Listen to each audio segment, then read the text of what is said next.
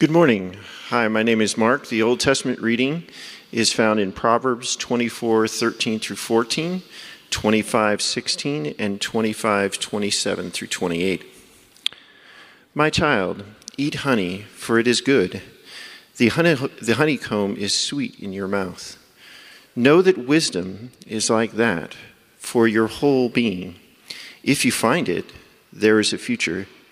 Your hope won't be cut off. If you find honey, eat just the right amount. Otherwise, you'll get full and vomit it up. Eating too much honey isn't good, nor is it appropriate to seek honor. A person without self-control is like a breached city, one with no walls. The word of the Lord. The New Testament reading is found in Hebrews 12:1 through 2. So then, with endurance, let's also run the race that is laid out in front of us. Since we have such a great cloud of witnesses surrounding us, let us throw off any extra baggage, get rid of the sin that entraps us, and fix our eyes on Jesus, faith's pioneer and perfecter. He endured the cross, ignoring the shame, for the sake of the joy that was laid out in front of him. He sat down at the right side of God's throne. The word of the Lord. If you are able, please stand for the gospel reading found in Matthew chapter 11, verse 16 through 19. To what will I compare this generation? It is like a child sitting in the marketplaces, calling out to others, "We played the flute for you, and you didn't dance. We sang a funeral song, and you didn't mourn. For John came neither eating nor drinking, and they say he has a demon. Yet the Son of Man came eating and drinking, and they say, look, a glutton and a drunk, a friend of tax collectors and sinners. But wisdom is proved to be right by her works." The gospel of the Lord. Please remain standing with me as we pray. Thank you so much, Mark. Father, we come before you today, and we're reminded of what the psalmist said, that the truly happy person loves the Lord's instruction and recites that instruction day and night, and they are like a tree planted by streams of living water who bear fruit in the right time. And so this morning we come before you asking for you to instruct us, to guide us, to help us, to plant us by that stream, that we might find the life that you always dreamed and planned for us, flowing into us and out of us through the Holy Spirit. In the name of the Father and the Son and the Holy Spirit we pray. And all God's people said, amen, amen. You may be seated. It's great to see you this morning. A couple of just really quick updates before we dive into the text this morning. First of all, Pastor Glenn sends his hello. Some of you know that Glenn not only serves as the lead pastor of New Life Downtown, but as the associate senior pastor of New Life Church. And so one of his responsibilities or duties in that arena is to oversee actually all of our offsite congregations. So last week he was preaching at New Life East. Today he's preaching at New Life Midtown, but he will be with us in worship next week. I also wanted to give you an update for those of you who may not have been here last week, kind of about our housing situation. So we are here at the Antlers until August 1st. So we'll be here every Sunday till August 1st. Our hope was that on August 8th, we'd be able to go back into Palmer High School. About 2 weeks ago, we received notice from them that they've decided to do a construction project on their auditorium. So that will not be ready until sometime in October. So we have a bit of a gap in August, September, a little bit of October. So we've got emails and phone calls and those things out at various places around downtown. So we've contacted other hotels and event centers and Colorado College and other churches and other schools. And we're waiting to kind of hear back to see what might be available. So we'll keep you updated as what we find out and where we'll be during that time. And worst case scenario, we have a parent who has a really nice basement that we can go back into up at New Life North if we need to. But we're going to try to be downtown because that is who we are. We're downtown for the good of downtown. So we're going to keep working on it, and we'll keep you updated, and we appreciate your prayers in that process. Today, we are in our 4th week in a series through the book of Proverbs, a series called How Do I? In this series, we're exploring the good life. What do the scriptures teach us about the life that God intended for the people of God to live? How do we live well in God's good world? And today we're going to be exploring the question, how do we enjoy life? How do I enjoy the life that I have been given? On Thursday night, I was going over my notes. It was right after bedtime, but my 9-year-old wasn't quite in bed yet, and she came into our room where I was going over the sermon notes, and she looked at me and she said, "Dad, what are you preaching on Sunday?" I said, "Well, I'm preaching on how do you enjoy your life." She stopped. "Dad, I want to hear that sermon." Then she paused. She was like, "Everybody wants to hear that sermon." This is the first time she's ever done that in all these 9 years of her wonderful little life. But I think that there is something that when we hear that idea, what does it mean to enjoy life? That there's a desire for that in all of us. Even from the time that we're little kids, we want to enjoy life. We want to have fun. We want to experience joy in this world. And yet the older we get, we know how hard that can be. It can be really hard to find joy as our responsibilities increase or as trouble comes our way, as we begin to realize some of the difficulties and troubles and challenges that we experience in life. I think that one of the reasons why sometimes when you talk to parents and say, "What do you really hope for your kids?" that oftentimes the first thing out of their mouth is, "I want my kids to be happy." Which at one level, you're like, really? Like that's your hope? And yet the older we get, we realize that joy in this life is not guaranteed. And that there's a sense like, yes, we really do want our kids to experience joy because we know that there are going to be hardships in front of them. And yet our hope and our prayer is that there would be joy even in the midst of all of those things. Because none of us really want to get to the end of our life and be miserable people. But yet we all know people that this is where they ended up due to all of the things that happened in life. And yet at the same time as we talk about this, we know that it's kind of a core desire in us. It can actually feel like a strange topic for a sermon. Like there's a part of us is like, well, that's not really very spiritual. Right, we're going to talk about enjoying life. We got serious work to do. The gospel is serious business. Why are you talking about this? Don't you know what's going on in the world? It's like, surely there's something heavier we should be talking about. So it can feel strange on that level. It can also feel strange simply because Christians are not oftentimes known as people of joy. Like if we're really, really honest, people both inside and outside the church, if you ask them to describe the Christians that they know, I'm not sure this makes the top of the list. Like they're just really joyful people. We're not really known for our parties. But what's kind of ironic is that Jesus was. Right? Like, we saw that gospel reading, like Jesus is being accused of all of these activities because he's partying so much. They're like, surely that guy is having so much fun. He must be a drunk and a glutton. Right? Because of how much joy is coming out of him. In fact, Christians oftentimes are seen as the opposite. In a lot of fundamentalist Christian movements, Christianity gets defined by the things that we're against.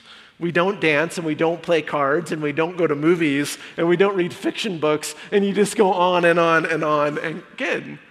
And yet as we look at the scriptures, we see a really different picture kind of come to the forefront. As we really look at the text, as we look at what the scriptures have to say, we were actually meant for a life with joy. The first thing we see in the book of Proverbs is that wisdom made the world with joy and for our enjoyment. And wisdom made the world with joy and actually for us to enjoy it. In the book of Proverbs, wisdom is often personified. It's sort of cast as a character. Sometimes it is a parent giving a speech to a kid. Sometimes it's Lady Wisdom speaking to those that are listening. In Proverbs chapter 8, wisdom gets personified as the agent of creation, as the one who is with God when God is creating all things. And Proverbs 8 says this, I, wisdom, was beside him. I was beside God as a master of crafts, and I was having so much fun, smiling before him all the time, frolicking with his inhabited earth. I've been waiting to say frolicking in a sermon for a really long time, so I just had to stick with the CEV here just for that. And delighting in the human race. When we look at the scriptures, God took great joy, great delight in creating this place.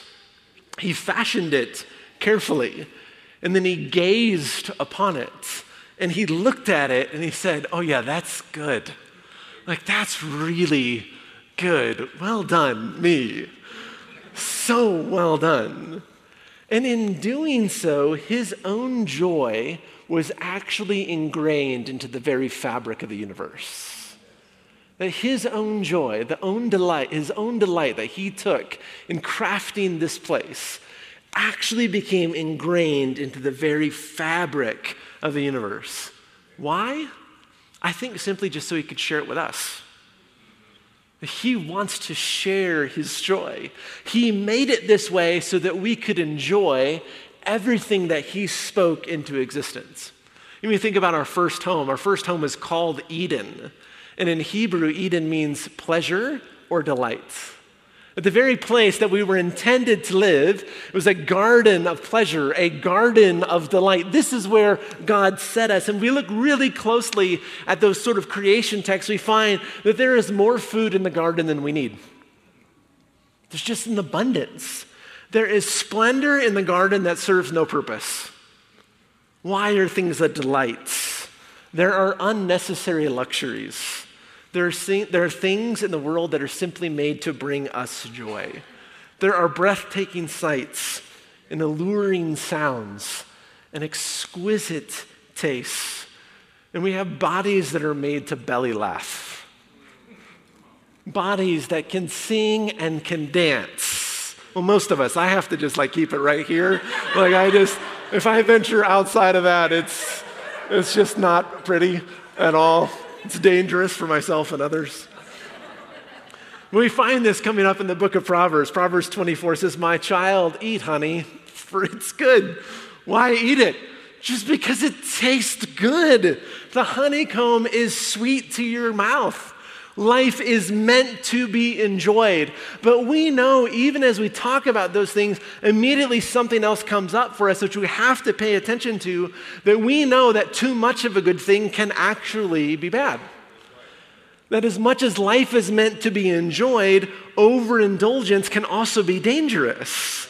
And we kind of live in this tension. We saw that in that Proverb 25 in the very next chapter. It says, if you find honey, eat it, but eat just the right amount. Otherwise, you'll get full and vomit it up.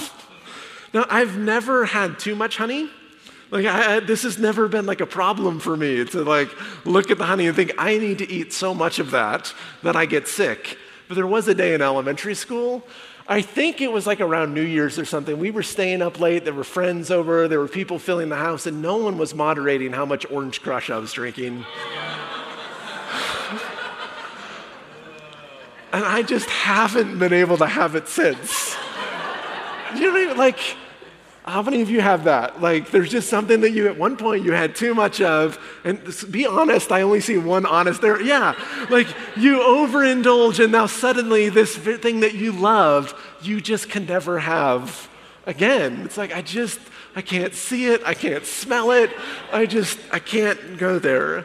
We know that overindulgence is folly, and that our own delight can actually be our downfall. That there is a danger kind of in the middle of this. And so we're left in the wisdom literature asking the questions, what are we actually to enjoy and how are we to enjoy it? How are we to enjoy life? Where do we actually find this fullness of joy? It's common in our culture to actually believe that in order to be happy, in order to be joyful, in order to find that we need more. That we need more in order to be happy.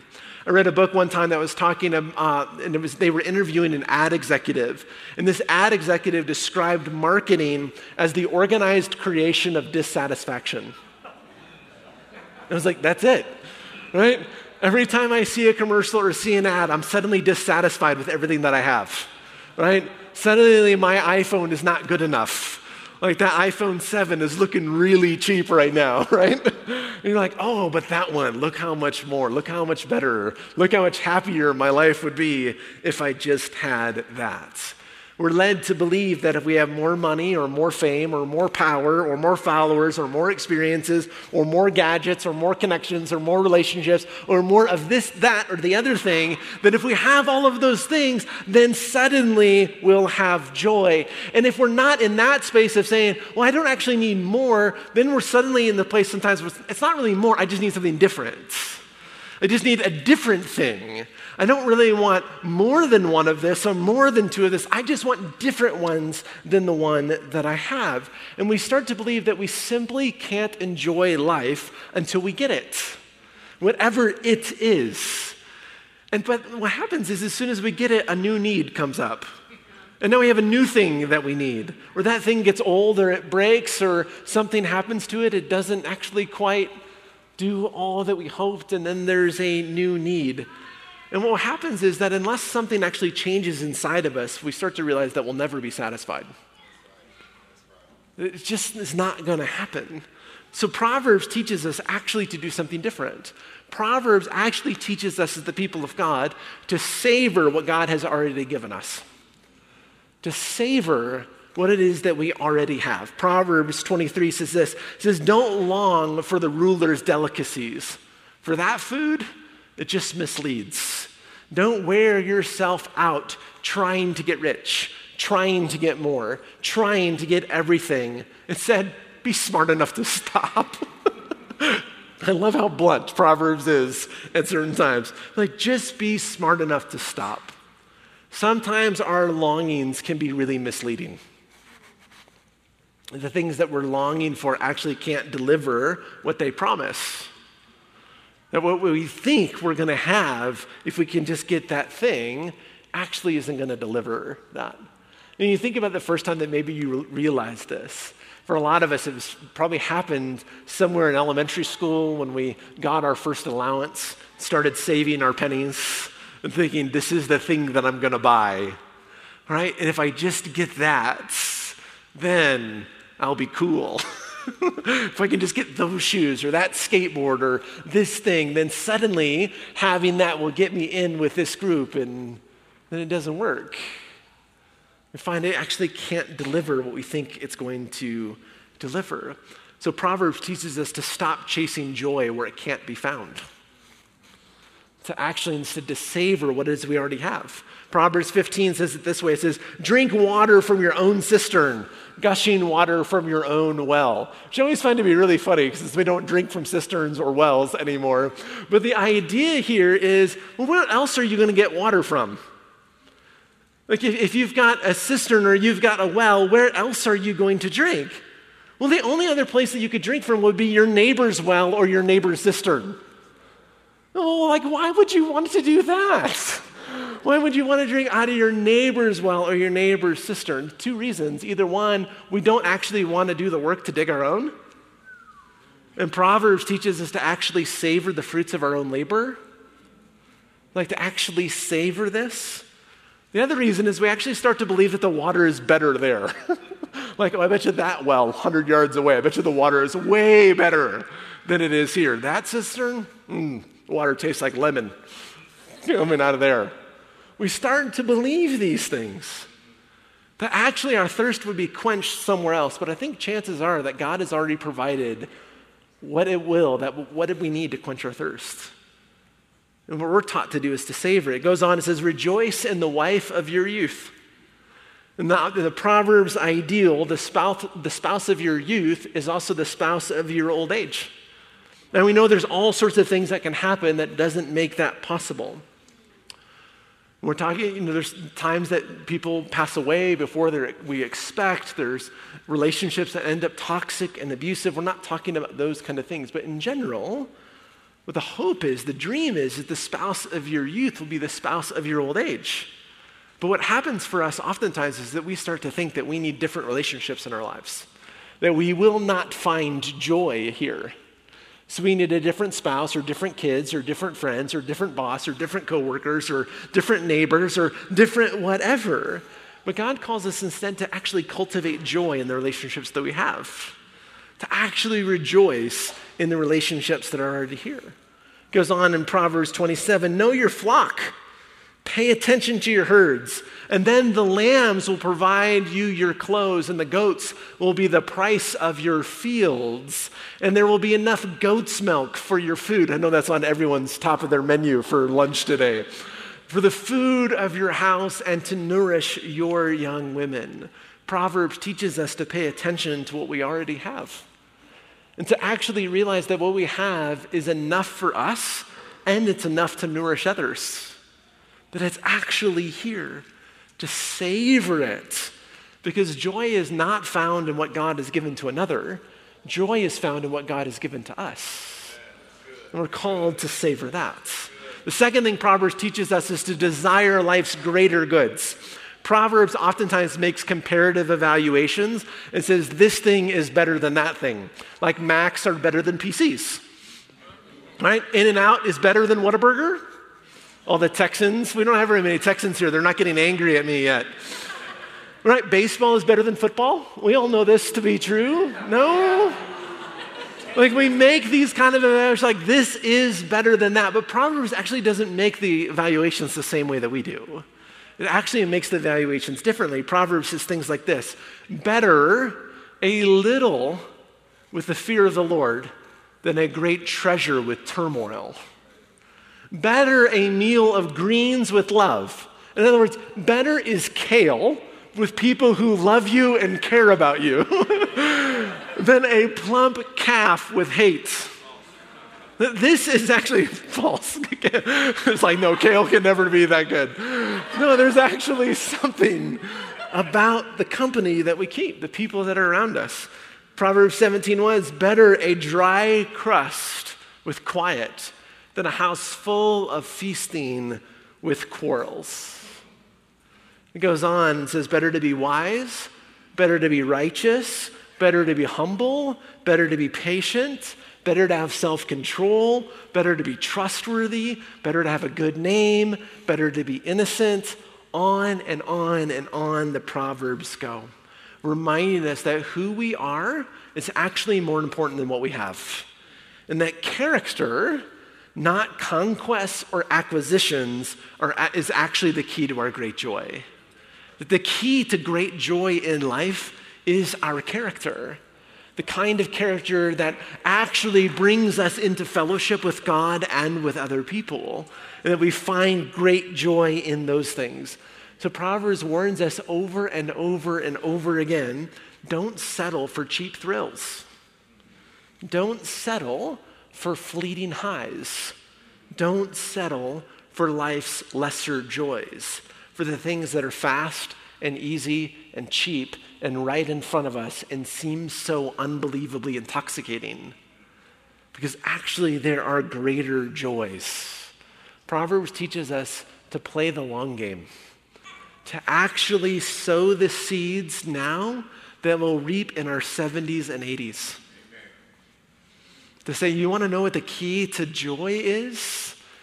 It's 50, 60, 70, 80 years of marriage, of friendship, of relationships with people, of faithfulness in what God has entrusted you, of being faithful with those things, being faithful with the gifts and the talents and the abilities that God has invested in you, and getting to the end of your life and being surrounded by those people.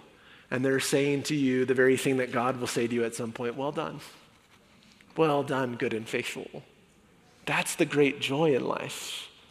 Sow seeds now that you'll reap 70 in your 70s and 80s and 90s and Lord willing in our hundreds. This is why Christians throughout the ages have actually practiced various kinds of self-denial. That we practice abstaining from things.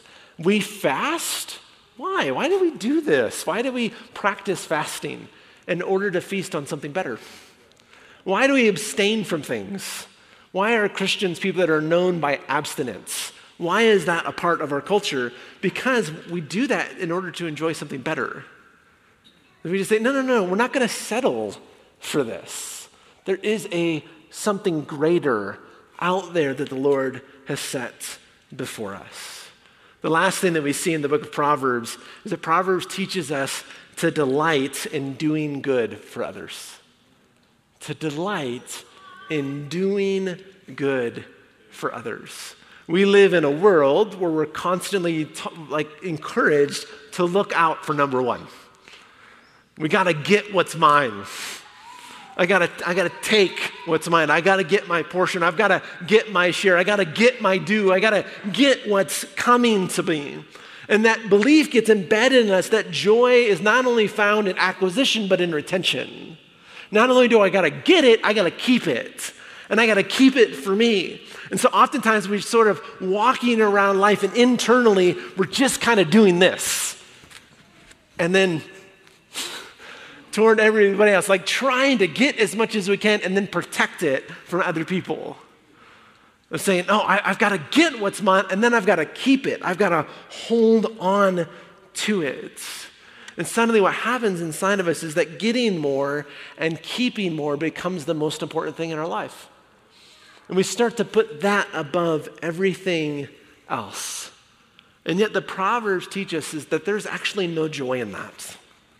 That there is no joy in that way of living. But there's actually great joy to be found in doing good for other people. Proverbs 12 says this, deceit is in the heart of those who plan evil, but there is joy for those who advise peace.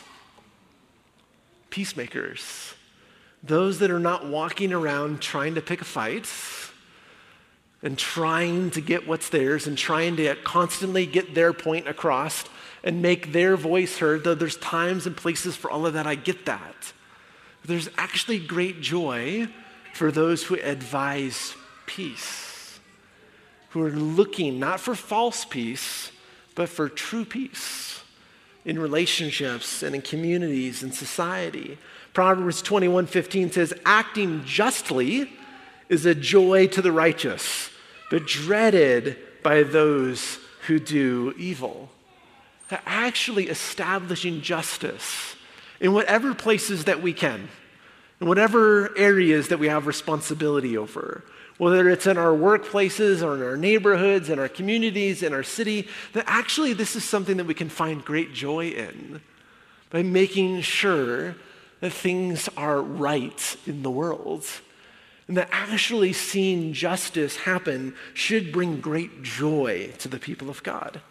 He goes on in Proverbs 22:9, says, happy are generous people because they give some of their food to the poor. That actually happiness, joy is not found in this hoarding sort of space that the culture leads us into. But actually great joy is found in an open-handed life. Of being generous, of sharing, of inviting people in, of generosity and simplicity and hospitality and saying, come, here is some of the food. Here's some of what God's entrusted to me. Here, let me help meet that need for you. Let me be a conduit of God's blessing in your life. For the people of God, the greatest joy is actually found in doing good. This is where we find joy, not in self-satisfying lust, but in self-sacrificial love. That this is the very way of Christ that we get brought into as a way of self-sacrificial, self-giving love toward others. This idea of a greater joy, that there is a greater joy out there for us, and that greater joy is actually in doing good for others, is revealed to us in Jesus. And that really well-known passage in Hebrews that we read, scriptures call us to fix our eyes on Jesus, faith's pioneer and perfecter. Why? Why don't we fix our eyes on Jesus? Well, he endured the cross, and he ignored its shame. Why? How is it that Jesus did this? How did he go through all that he went through in those moments? What was it that compelled Jesus in those moments where he was praying, not my will, but your will be done. Let this cup pass from me, but you know what? At the end of the day, let your will be done. Why is it? And Hebrews tells us it was for the joy that was laid out before him. For the joy that was set before him, he endured the cross, scorned its shame, and sat down at the right hand of the Father. See, for Jesus, his great joy was our redemption. His great joy was giving entirely of himself to bring us into the family of God, to make it possible for us to be reconciled with God and with one another. As he is facing all that he's facing, he is seeing a greater joy. So he was able to enter into a place of self-denial, of self-sacrificial, self-giving love, knowing that on the other end of that, there was a great joy, a great celebration to be had in order to do good for us. And in order to redeem all that he made, he endured the cross. And as his followers, the very thing that he tells us to do is to follow him in that. Follow me, take up your cross. Deny yourself, take up your cross. Because in doing so, we actually find that on the other end of that is resurrection. On the other end of that is great joy. We deny lesser goods, not just so that we ourselves can have greater goods, though that's part of it, but actually we do it beyond that for the greater good of other people. Of being able to say, oh, for the joy set before Jesus, he endured the cross in order to bring good to us. So in order to bring good to others, in order to taste life's greater goods and its greatest good, which is in doing good for other people, we are willing to say no to that for something that gets set out in front of us. And see, when we do that, we actually partake in life's greatest joy. Life's greatest joy is our full participation in the love of God.